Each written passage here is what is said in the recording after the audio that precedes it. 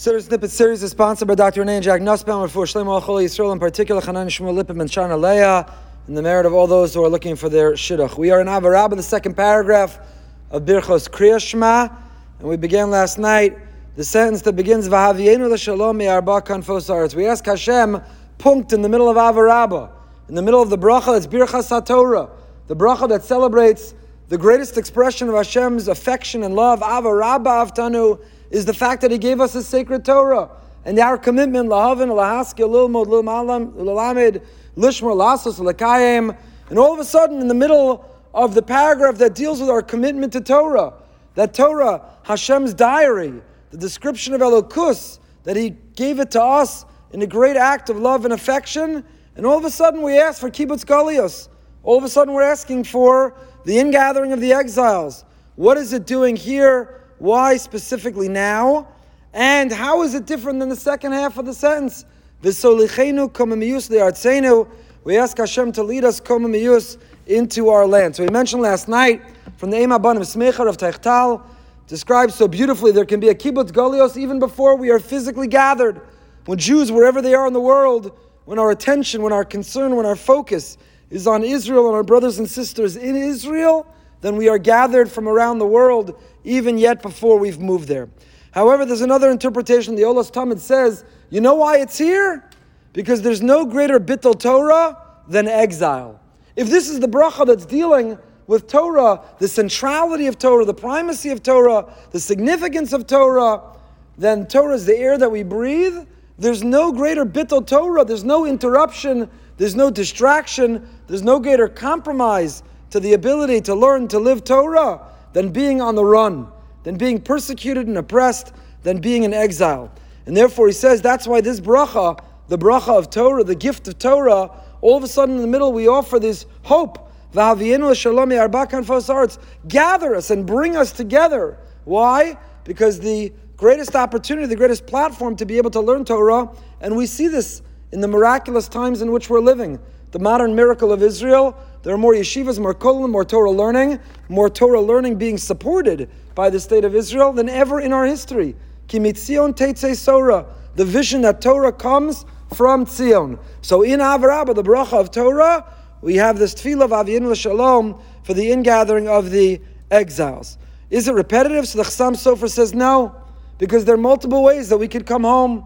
V'havienu, we can be gathered because we're on the run. We can be gathered because we're fleeing. We could be gathered because we're persecuted. We could be gathered not because we're going to Israel, but we're running away from somewhere else. That's V'havienu l'Shalom me'arba kanfos haaretz. Gather us from the four corners of the earth. But how we go? V'solichenu, how? Komamiyus li'artzenu. What is that word, komamiyus? So the only place that it appears in our whole Torah, not coincidentally, is our parsha. The second of the two parshas we'll read this week, in Parshas Bechukosai. It says in Perach Vav Pasuk Yud Gimel, Ani Hashem Elokechem asher hotzeichi eschem eretz Mitzrayim miyos lahem avadim. I am Hashem who took you out of the land of Egypt from where you were slaves. Va'eshbor motos ulchem va'olech eschem komamiyus. Who broke the bars of your yoke, of your oppression, and made you walk how? Komamiyus. What is that word komamiyus? It doesn't only appear in Parshas Bechukosai, it appears in Avarabba, as we just mentioned, our sentence, Tolichenu komamiyus li'artzenu. It also appears where else? Everyone is on a carb-free diet, I see. It appears in benching, Birchas Hamazon. Harachamun yishbor aleinu mi'atzav oreinu v'hu yolichenu komamiyus li'artzenu. So what does that word mean? It's in benching, it's in Avarabba, and it comes from Parshas Bechukosai. You don't have to look a lot further than Rashi. Rashi quotes the Sifri who says, what does komamiyus mean? It means bekoma zekufa, upright, not hunched over, not bent over, not compromised, not running away, broken, but rather upright, standing erect, standing proud, standing strong. Now the problem with Rashi, it's not a problem with Rashi, but we have a challenge to reconcile that interpretation of komamiyus with the Gemara. The Gemara tells us in Kedushin Daf Lamed Aleph, Amar Bishua ben Levi, also la'adam sheyahalich arba amos bekoma zekufa. Person is not supposed to walk standing straight up. The head should face down, a little bit bent over, a little humility, humble, modest. You don't walk around with your chest high, your chin high in the air, arrogant, all that. When the Gemara cautions, Liolam, a person should always walk around with humility. Don't walk around Bekoma Zekufa, arrogantly. As the Pasuk says, Meloch ha'aretz kvodo, only Hashem's honor fills all the world, not our honor. We're not supposed to walk around with our head held too high.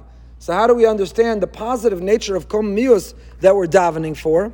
So there's another Gemara, the Gemara in Baba Basra, and Daf Ayin Hey talks about our Pasuk in Bechukosai. And the Gemara there in the name of Reb Meir says that in the future the Jewish people are going to be 200 cubits, 200 amos tall, 300 feet tall. That's tall for anyone, specifically for a Jew. That's pretty tall. 300 feet tall. The Gemara says, how do you know that? It's equivalent to 2 times the height, the komos of Adam Harishon. So the Gemara simply understands from the pasuk in our parsha, Koma Mius, that Koma means a level, a floor. The elevator in Israel is marked the floor. And the word Koma Mius is like Ma'as, which means hundreds. So you see 200 amos, 200 stories tall, that's how tall we'll be. I thought we're not supposed to walk around with a Koma Zekufa.